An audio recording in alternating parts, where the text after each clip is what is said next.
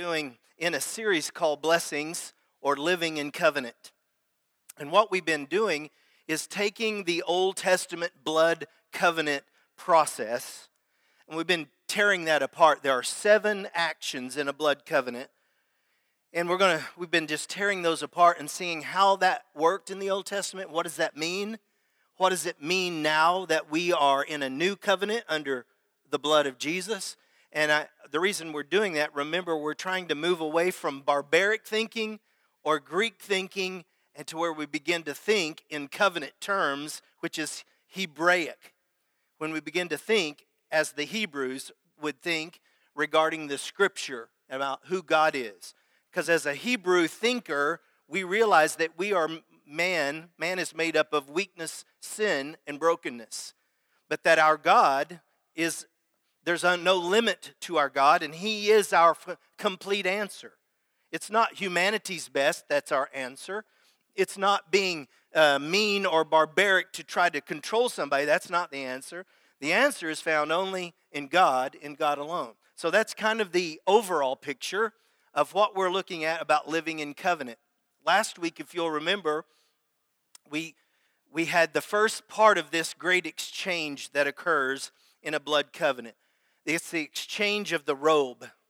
And I brought the old coat, which represented me and my flesh and my sin and my weakness and my failure.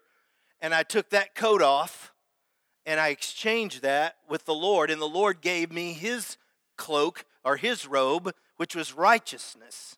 Didn't deserve it. I didn't earn it. It was a gift that He gave to me. So I exchanged my brokenness, my sinfulness for His righteousness. It's a good exchange. You're going to find the further we go through this covenant, it would be so foolish for any of us to not make this exchange with God for what He does in our life. Today we're going to look at the second step, and that was the exchange of the belt.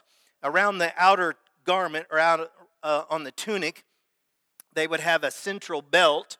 It would be a little bit wider and be a pretty sturdy belt. That what happens is in this belt you would put, if you're out working in the farm, you might put some implements in that belt. Just like if you're a carpenter and you got a modern tool belt, you got a hammer on the side and you got your tape measure and you got your nails here and you got your whatever on this side. But it was that similar thing. You would use that belt to hold your instruments of labor. But today what we're going to look at it as is it will be a belt which holds the instruments of war. You would basically have 3 options, would be a dagger, a sword, or a bow at that time. So they would carry those types of things inside of the belt. And after the robes were exchanged, then they would take this belt off, which had their weaponry on it, and they would exchange that with one another. Now the picture of this is very significant as we get to see how, once again, it is a great exchange for us. Bottom line, with the belt, we're exchanging my weakness or our weakness for His strength. Our ability to fight in victory, our inability to fight for victory, to His ability to fight victory for us. So it's a great exchange. In the New Testament or under the New Covenant, Jesus is a partner in spiritual warfare. See, one of the main reasons you would make a blood covenant, let's say we were a tribe, and there's 250-ish people here today, and we were a tribe. But the tribes around us started at 1,000, and there would be 5,000 over on this tribe, 10,000 over here. And so that at any point, if any one of those tribes wanted to come in and possess us, to make us become slaves, or to get the prosperity of the place that we live for their benefit, we would have no chance with our belt and with our tools, with our weapons. We would be outmanned, outnumbered, and would have no possibility. So that's the reason for a lot of blood covenants in the Old Testament where a small tribe could not in any way defend itself against invaders coming in to possess them. What they basically do is kill them in, make women slaves, and children would be raised up in a whole different culture to believe and follow their way. That's much like today. As a culture will want to come in and overcome your tribe. If you were a Hebrew tribe, a Christ-believing tribe, there are bigger tribes outside of us now in America, because they said not too long ago that we just became post-Christian nation. I don't know when you heard that, it kind of hurt, didn't it? That we've moved to the point where the unbelievers now outnumber the believers.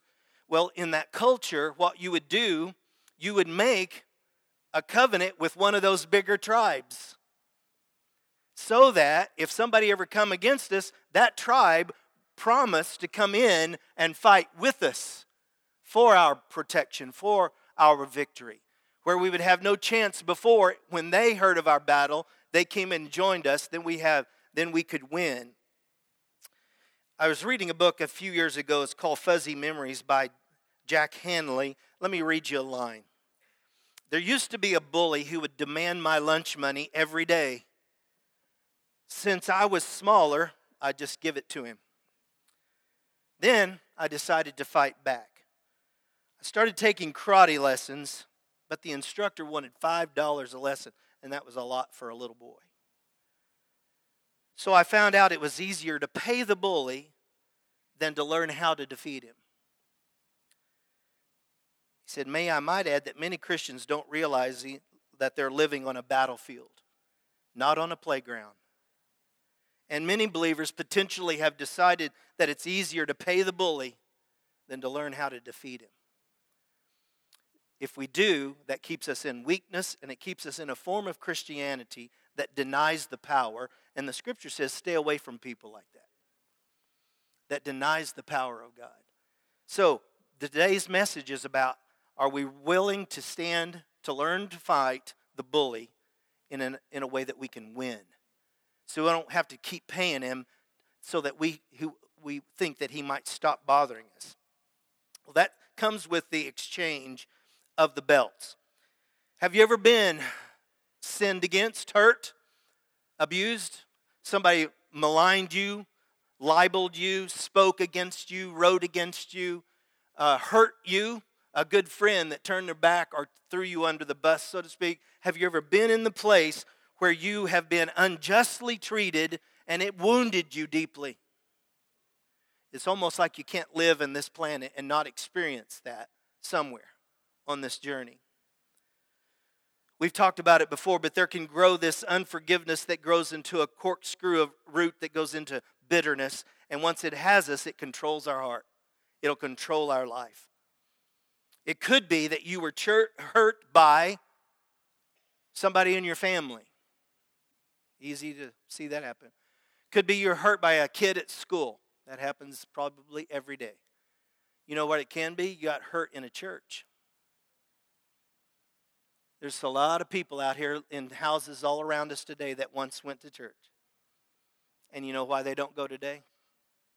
They got hurt. Somebody hurt them. If that's like you, or if that might be you, or you're considering that, or you've been dealing with that issue, this understanding of having Jesus as our covenant partner might be a real answer for you today. When you begin to understand He's the warrior with the strength that partners with us for victory. The belt from which hung the sword and the dagger represents His strength. And that each partner pledges at that point, when we exchange belts, we're pledging to fight for the victory of either partner. If the bigger, stronger group went into war, we wouldn't hesitate. We'd get up in our war outfit and we'd go with them in order to fight on their behalf.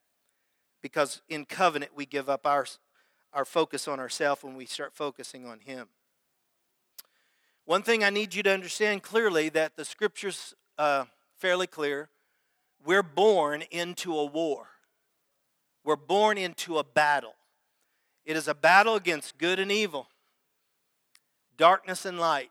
It's a battle against demonic forces and the force of God's kingdom. There is a battlefield going on. We may not know it, and you may be sitting there today and don't even believe it. But I do know that if the Lord would answer a prayer that said, Lord, open our eyes, like he did the prophet that one time, open his eyes, let him see. And he saw into a spirit realm that this realm we are not able to see. He saw, remember, that those chariots of fire, the army of the Lord that was ready to fight on behalf of his people. There is a battle going on. It's for your soul, personally. It's for your family. It's for your church. It's for your nation. And it's real. The enemy uses three-pronged weapons. If you're making notes, write these down. It's the weapon of the world. This is the spirit of the world which drags us back into being selfish consumers. Do you remember when Israel was coming out of the bondage in Egypt and it got a little difficult on the journey and they started murmuring and moaning and griping and complaining and they were saying, we're going to starve to death out here. Back in bondage, at least we had onions or we had leeks, we had something to eat and pots of meat. Out here we don't know what's going to happen. And so there was this attraction, this pull to go back into your life of sin, into your life of bondage, because we're familiar with it. I'll tell you something, it's really hard to get away from what we're familiar with, what we've been trained in. Even if it's wrong, it's hard to get away from it. I want to say to you that if I could give a name to it, I would call it meism or consumerism. We know it well. I mean, our nation's economy is based on this concept of being a consumer. But I'd like to tell you that meism is killing you. It is killing your marriages. Meism is killing your children. The meism is killing our nation. Because we have bought, and I saw this with great shock, that as a nation, a large portion of us were willing to vote in a socialist leader. Did that shock anybody at the level of that vote for Bernie Sanders? I'm not trying to get political here, but the concept is basically straight up socialism, which says, you have it, you give it to me. I deserve it. That's meism. And we've created that as a generation now, and it's surprisingly how strong that movement was. We may see it again in another election cycle. I don't know. But I'll tell you, you know where else it's killing? The church. Meism is killing the church. Consumerism. If it goes unchecked, I've given it the title Walmart Christianity. I want it cheap. I want it quick. I want it the way I want it, and I want it the way when I want it. You know what happens when we give into that in our human nature? The reason that it's the spirit of the world, it attracts us back to power of God of ourself. We become Lord of our own life. And so that's the power that goes all the way back to the tree in the Garden of Eden, whatever that place was. It's the same temptation that was there. Remember what Satan said? God's kind of keeping the best from you. If you'll do this, you'll be able to see as God, think as God, you'll know as God. And so that temptation, just give in to it. What it creates and why it hurts His church so much is that we have to make a determination of what kind of a church we're going to be.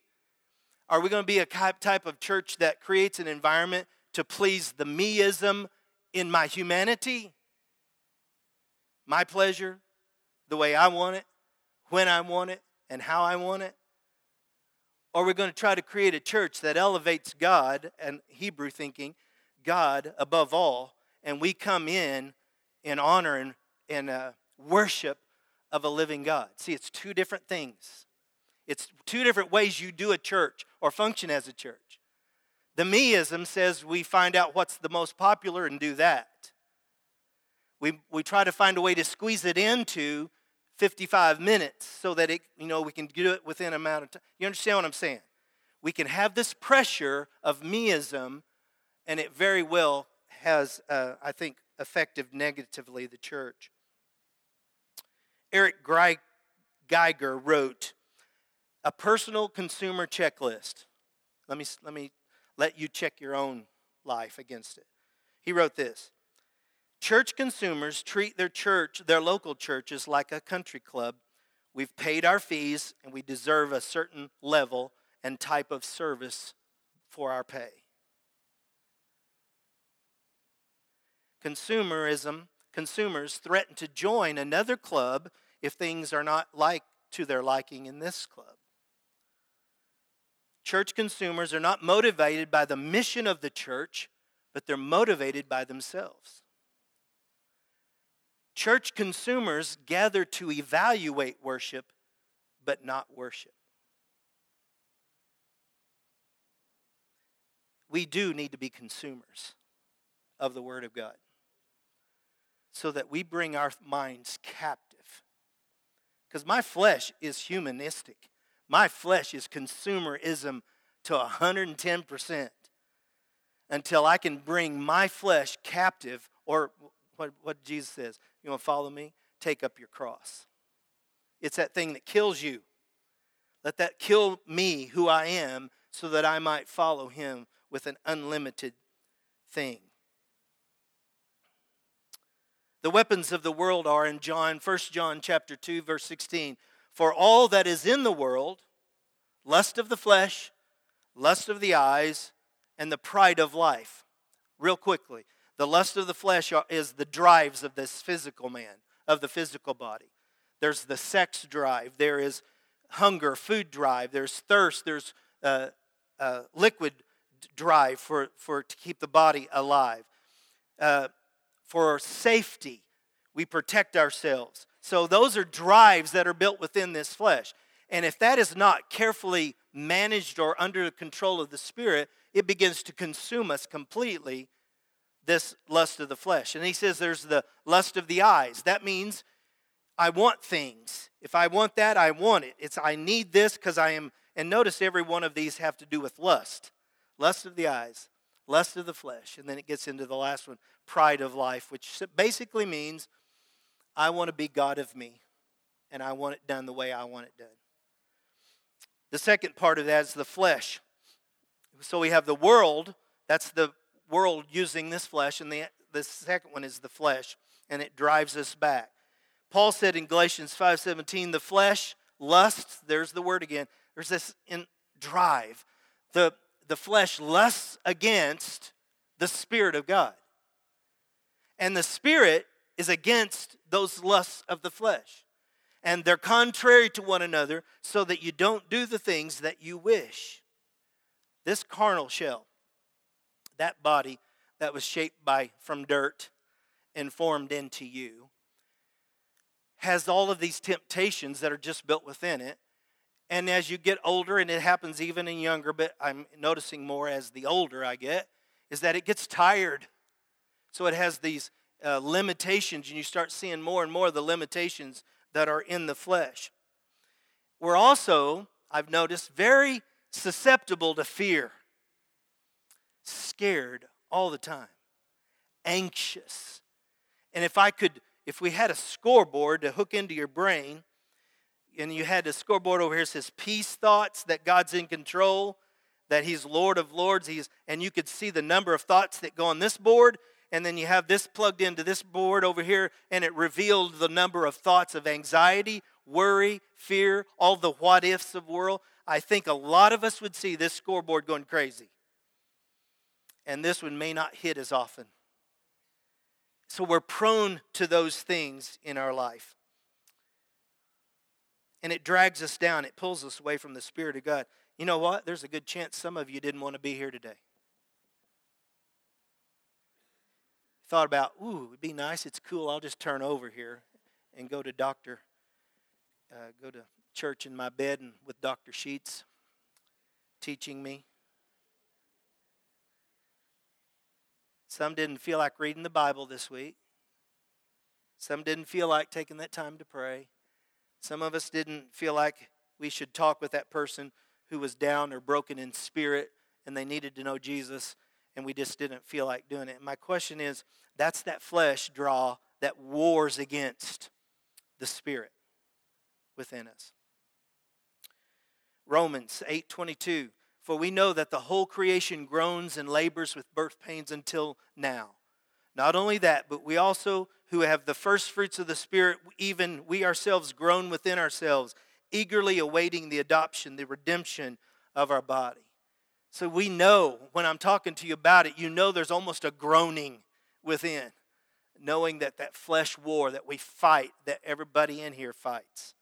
So we have the world, we have the flesh, and then we have the devil. Let's look at him together, because we're trying to figure out how to fight. And I'm going to show you that in just a moment. The fight is not with our weapons. The fight will be with supernatural weapons that the Lord has given us. And he says they're very powerful for the pulling down of what? What was it? Strongholds. If I don't get to that, strongholds is a place in your mind where we have picked up a belief that is not true, but we have built an entire fortress around this wrong belief. And so it becomes a stronghold. And we can't get around it because it has built such a fort in our mind that we can't walk in victory because it is a place of bondage. And he says, now notice that is where your battle is going to be fought, in this area of stronghold or wrong belief. Remember when Jesus was tempted, what did Satan tempt him with in that desert scene? He tempted him with Scripture, didn't he? He said, if you do this, and doesn't it say this in the Word?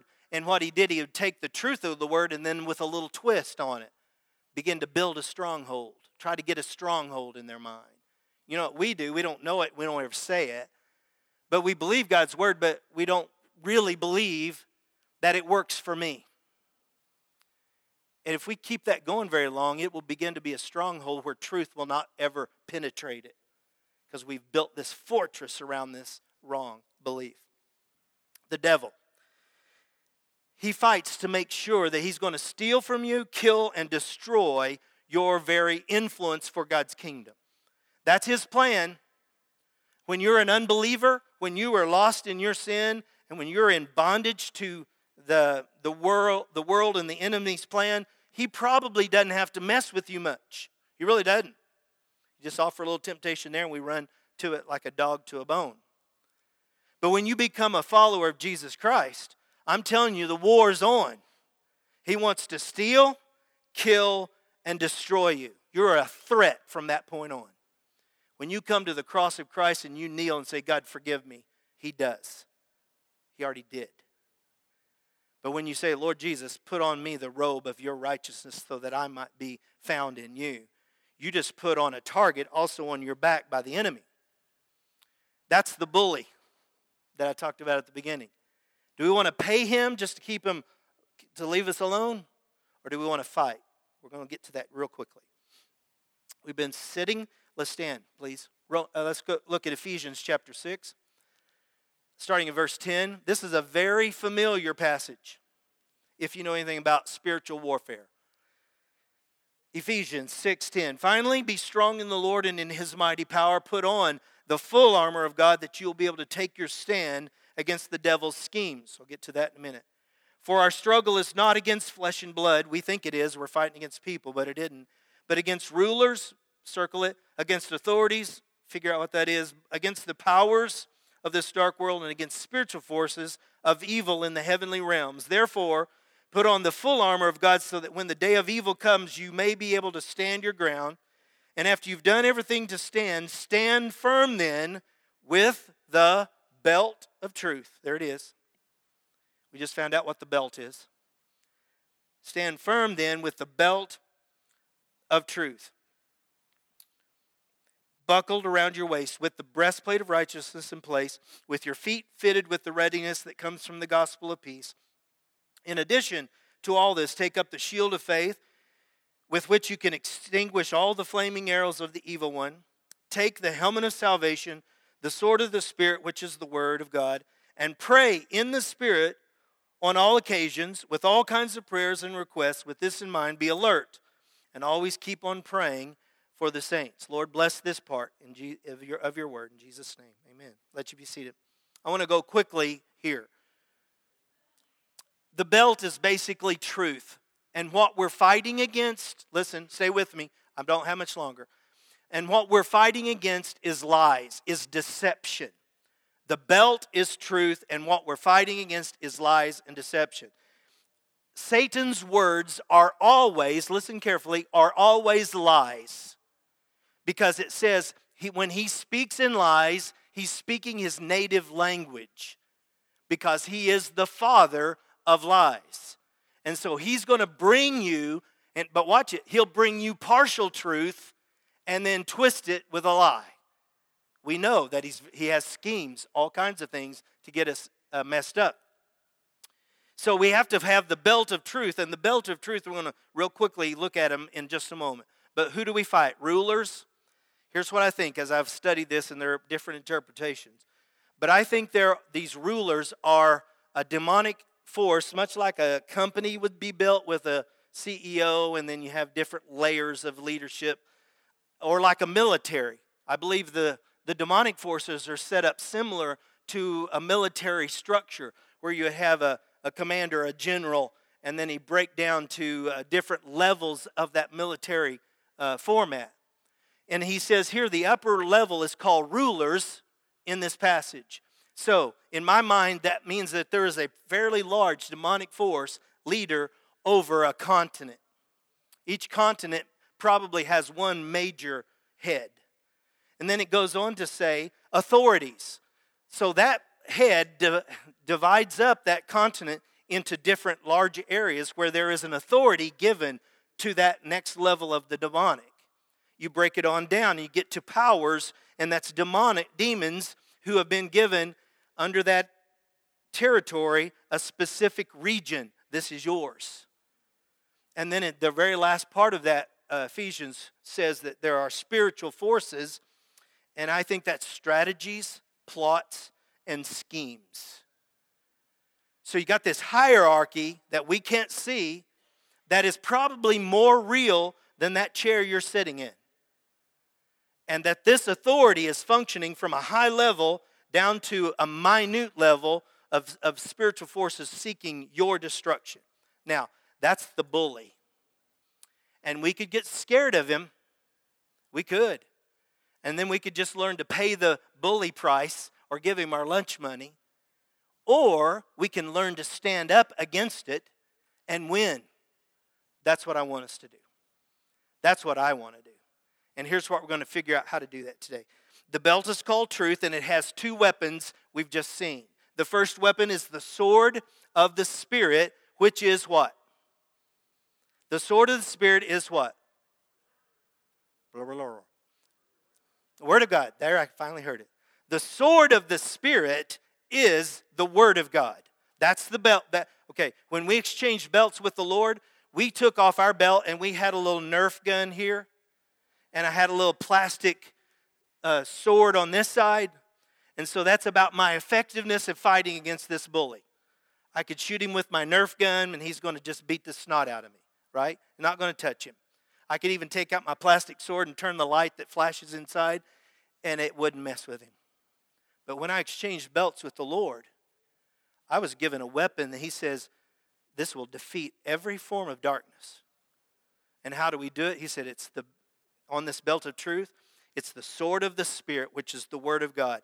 This word fights against everything that the enemy says to you. Let me give you an example. If the enemy says to you, you're useless. You're useless. Sit down and be quiet. Don't stand up for the Lord. I will come against you. You say to him, I can do all things through Christ who gives me strength. You just spoke truth to lies. You just had a weapon that just wiped out that lie. And the power of that lie. Once you declare that I can do all things through Christ who gives me strength, that lie falls at your feet. But you have to have the weapon, and you have to know how to use it when the enemy brings his weapon against you. The enemy says to you, you are hopeless. There's a good chance that someone came into this house today and the enemy's been really screwing around with your mind, thinking, nobody cares for me. Nobody loves me. Nobody cares if I live or I die. Hopelessness begins to set in. If that's you, I would say something like this: the God of hope. It's the theme of the Hamlin message.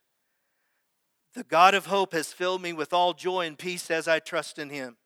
I am now overflowing with hope by the power of the Holy Spirit. Romans 15:13. So you're hopeless. You begin to declare by truth, this is who God is for me. And hopelessness will start falling away. The enemy may say to you, you're just too bad. You're messed up. All the things that you've done, there's no chance that God can love you. And you pull out this weapon off of the belt and you say, all of us have sinned and fall short of the glory of God, but we're justified freely by His grace through the redemption that came through Jesus Christ.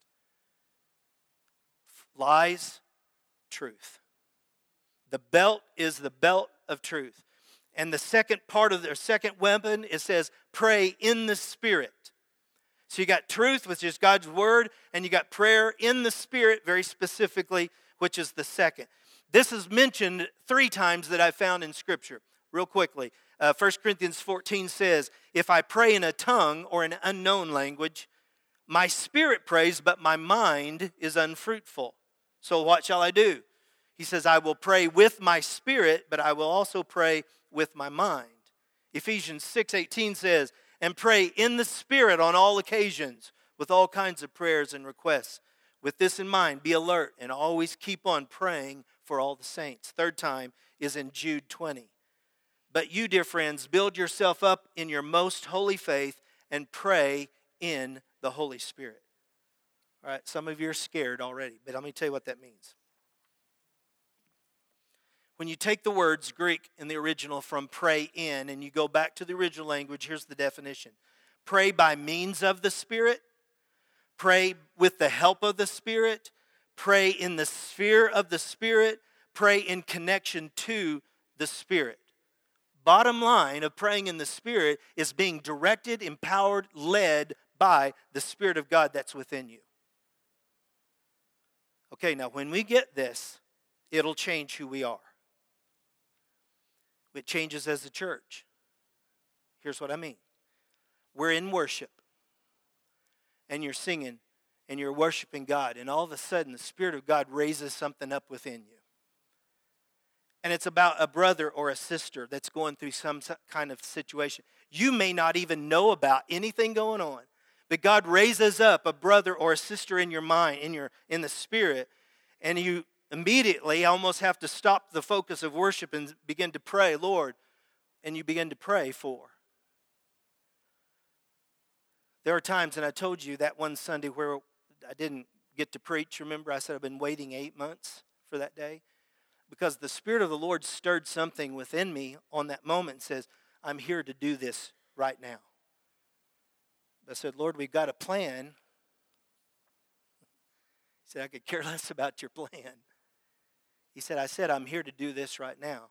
And we interrupted that time to say, okay, the Lord is moving in this way. Does somebody need to happen? And it's always scary because you could just sit there and look at me. But if you're functioning in the Spirit, in the sphere of the Spirit, in the occasion of the Spirit, He's directing our path.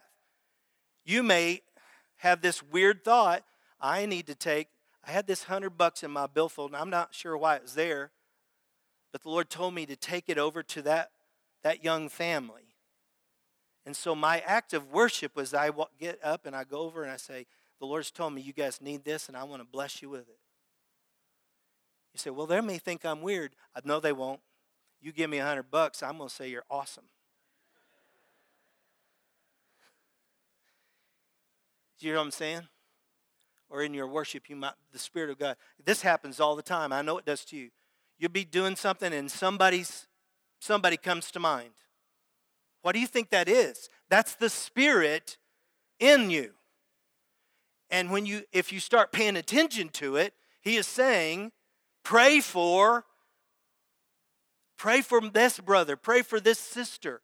Lord, I don't know what's going on, but there may be something going on. Or a lot of times He says to me, you need to call. Say, are you doing okay? You're on my heart, just praying for you now. Everything going okay. but be directed by the Spirit within you. I think he's speaking to us and leading us much more than we give into or willing to acknowledge. Because we think a lot of that is just our thoughts jumping around. Not if you've come to the Lord and the Spirit of God dwells within you. The Spirit we're to pray in the Spirit as directed by, as empowered by the Spirit of God within us. The two weapons, the Word. If you watch sometimes when I walk into the worship room, there'll be people, individuals, who will walk up to me and they'll start talking into my ear.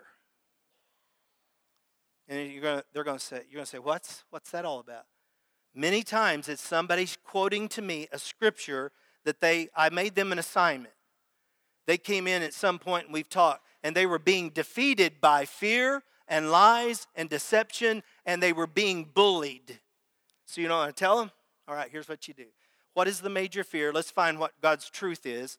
I want you to start memorizing scriptures around this truth. And every Sunday I want you to come and tell me that scripture for an accountability. I want to hear that you're memorizing that scripture. Why? They're getting tools in their belt, getting weapons in their belt, so that when the enemy rises up against you, you can pull out your weapon and defeat it.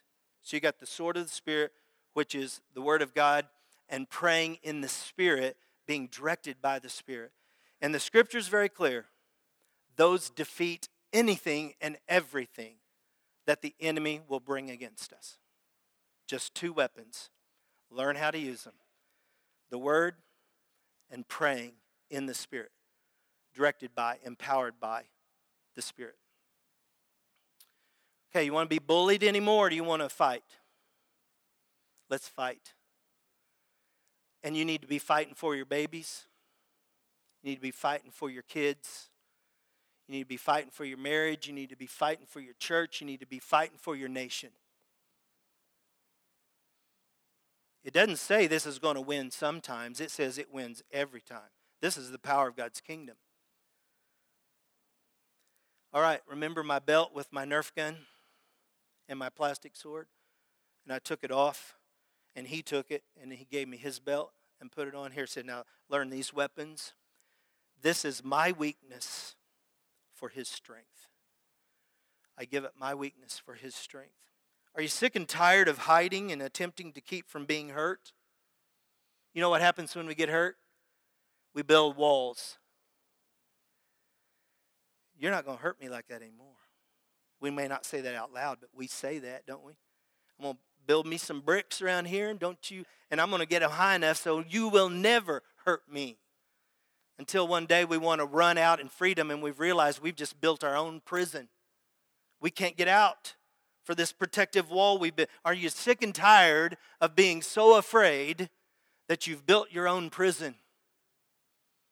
The Lord says you want to win. You just need two weapons. The truth and the power of the Spirit and prayer. And you can walk in victory. You don't have to stay in your house at night. You can walk down the middle of the dark streets in the power of the Spirit. You're tired of being bullied? Tired of living in that isolation? Maybe it's time to come to the Lord. Give him your belt. Give him your robe. Take on his robe. Give him your belt. Let it take on his belt. And also, I will say that the church, look around. Look at all these lovely people. Aren't they awesome? We will fail you. Because we're just broken, messed up humans as well that have found our redemption in Christ. No better than anybody else. And we will have a tendency to hurt. But I'm saying, when we determine we were going to be an army of Christ, it is these believers who've exchanged their belts and got these new weapons who join together to make up a body, to make up an army. So if you've been isolated, maybe you need to come and say, I need to get in this family. Come and be a part of bringing yourself a part of this church. Why? For victory. Two questions. What did God say to you today? What specifically did God say to you today? Second question. What are you going to do about it?